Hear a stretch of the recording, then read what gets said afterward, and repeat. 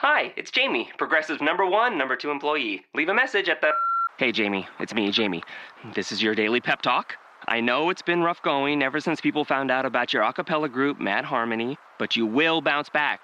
I mean, you're the guy always helping people find coverage options with the Name Your Price tool. It should be you giving me the pep talk. Now get out there, hit that high note, and take Mad Harmony all the way to nationals this year!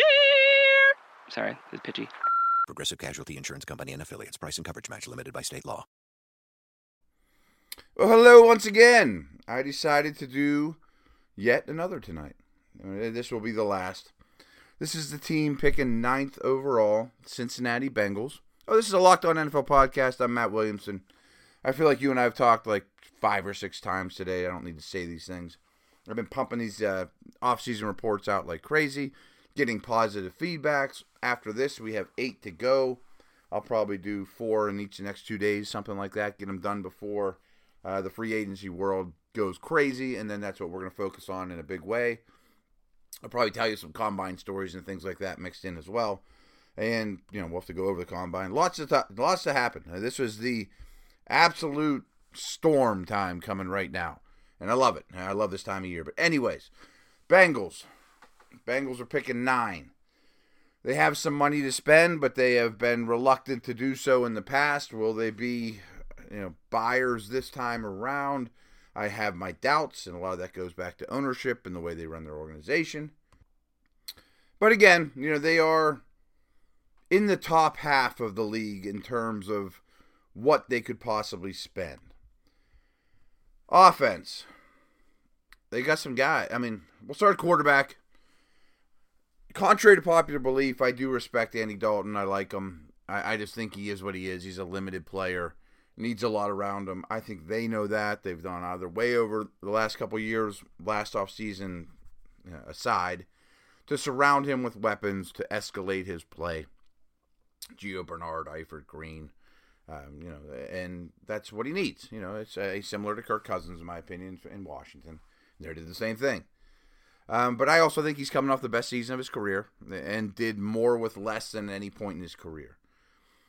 A.J. McCarron is a promising backup, and he's kind of Jimmy Garoppolo light this offseason. Would he attract some attention? What kind of pick could they get in return?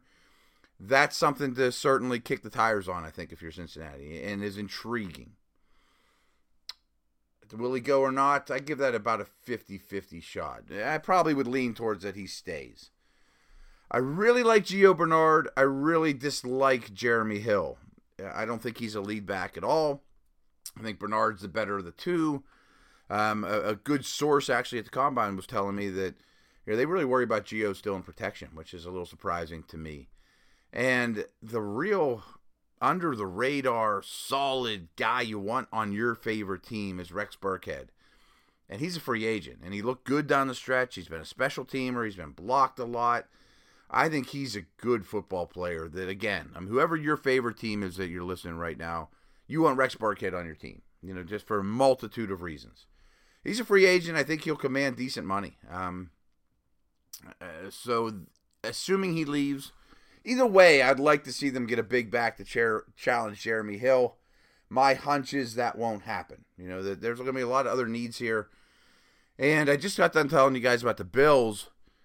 I feel like there's doom and gloom ahead for this team, too. I think that Cincinnati had a run of, 5 years or so where they were an above-average team, a playoff team.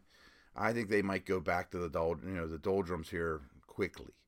A.J. Green's a total superstar. That's not late-breaking news. Tyler Boyd is okay. He is what he is in some degree already. He's a good player. I'm rooting for him. He's a pit guy. I don't think he's number 2 in this league. Ideally, he's a 3. LaFell is the number 2. He's a free agent. I would hope you could do better, especially considering who the quarterback is and the makeup of this team. I think a number 2 receiver is a pretty big need. Tight end, I love Eifert too. A.J. Green, Eifert. There's guys on this team I really like. Don't get me wrong. I just think that there's some big problems. Tyler Kroft's your backup. Maybe you draft a guy in the 5th round, something like that. Fine. Eifert's a stud. Needs to stay on the field. Here's the biggest problem I have with the team, though, and that's the offensive line. And some of it's not their fault. In 2015, their first two picks were Cedric Aboué and Jake Fisher. And they knew that they were going to have, cap free agency issues ahead. I think they've been below average or poor at center year after year and don't do much about it. I think Clint Bowling's fine. He's okay at guard. Right tackle is a huge problem, and Abouye looks massively overmatched at this stage of the game. Eric Winston's probably done. Had a very good career. He's a free agent. But, so let's say you're, even with everybody intact, you're weak at right tackle, you're weak at center, you're average at left guard. Well, the other two starters are in free agency. I mean, it's Andrew Whitworth, Kevin Zeitler. And they're going to be expensive. Despite Whitworth's age, think about what the Seahawks or Vikings would give Andrew Whitworth. Gobs of money. And they should. Zeitler. Think about what Miami would pay Zeitler. Teams that spend. They're going to make a lot of money between the two of them. They did draft Christian Westerman in the 5th round. Okay. But I see this line, unless they keep both those dudes, it was bad last year with those two. It could be catastrophic next year. There's a chance. It's not hard to create the narrative of the Bengals having the worst offensive line in the league next year. That's a big concern. Obviously. In the world of have and have-nots at that position, if you become a major have-not after being pretty well set there for the last couple years, I fear what happens to Dalton and a suspect running game. When Dalton's your quarterback and Hill's your lead back, that's a big, big problem.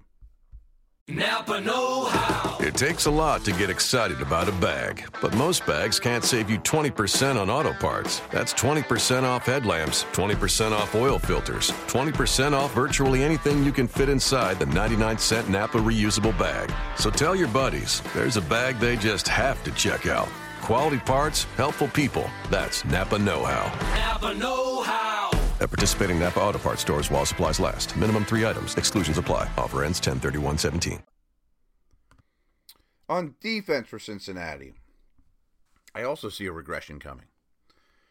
I see Geno Atkins, a couple guys that are quality starters, and then questions. Questions galore. Starting the inside, Atkins is a stud. He's kind of like the A.J. Green on this side of the ball. Superstar. Pecco is a free agent. They drafted Billings last year for that nose tackle role. Pecco's been blah for years. Maybe Billings fills in fine. D-tackle depth is needed. Collectively, they don't get enough pass rush here. And sort of strangely to me, they run a 4-3, and their defensive ends, it's like they want them to be as tall and long and big as ever, and none of them can bend, and none of them are quick twitch. Dunlap's a good player. I think he's a little overrated if you just look at sack numbers and those things. Michael Johnson's not a good player. He's a below average starter, backup type. Margus Hunt hasn't developed. He's another king-size, D-end that doesn't bend. He's a free agent. So what if he leaves? They need a pass rusher, an edge pass rusher that's 270, 6'4", and does it all. And maybe that's their first-round pick. That certainly could be in this draft. Or maybe it's Solomon Thomas or, a multi-dimension guy. But it's odd that their profile at the defensive end position is what it is. I understand being big and physical, but you don't bend the edge well in this league. It makes it tough. I've got major concerns at linebacker. I think Burfict's a really good player. Highly volatile, obviously. Sometimes does more damage than good, but he is a very good player. I think Vincent Ray has kind of got the short end of the stick in terms of playing time, but he's a good active linebacker. And Nick Vigil, he's the third-round pick last year. That shocked me. He went as early as he did. Maybe he's due to step up. I think Mataluga is a massively declining player. I think Dansby's career is basically over. But who's the every down, run and hit, active guy? That isn't Burfict's game. Burfict's a pounder, physical presence. So, overall, with the exception of Atkins as a star, Mataluga and Dunlap as good players. Not Maluga, I'm sorry. Burfict and Dunlap as good players. The rest of the front seven gives me a lot of pause. Generally, this team's been really good in the secondary, and they go out of their way to draft first-round pick at corner over and over.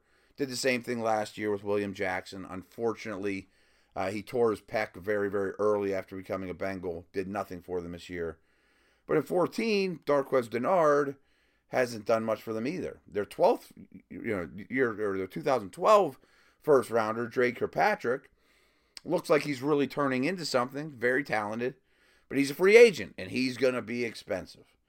The last guy really of consequence here, then, is Adam Jones, who's up in age, volatile in his own right. Certainly not a long-term answer. They have Josh Shaw, and they got Kaveri Russell. Those guys are okay. They got Ben Wickery. But you would think that corner should be a major strength for these guys. It's highly questionable, in my opinion. I like George Aloka. I kind of put him with Malaluga and Dunlap as solid starters. I'm okay with Sean Williams, but you prefer Sean Williams to be your 10th or 11th best starter on defense as opposed to your 5th or 6th. So that's where you are there. Not a lot of depth at the safety spot. So I see a lot of issues here. And with an average starting quarterback, a team that doesn't like to spend, they, quote, build through the draft, but then they let their guys go. So what are they really investing in? What could be a brutal offensive line, some questions around the offense at receiver and at the big running back position. Where's the pass rush going to come from? Where's the linebacker play going to be better?